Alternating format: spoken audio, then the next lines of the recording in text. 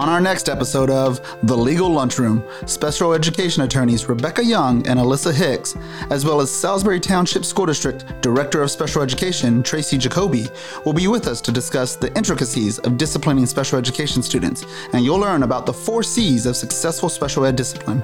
How is disciplining a special education student different?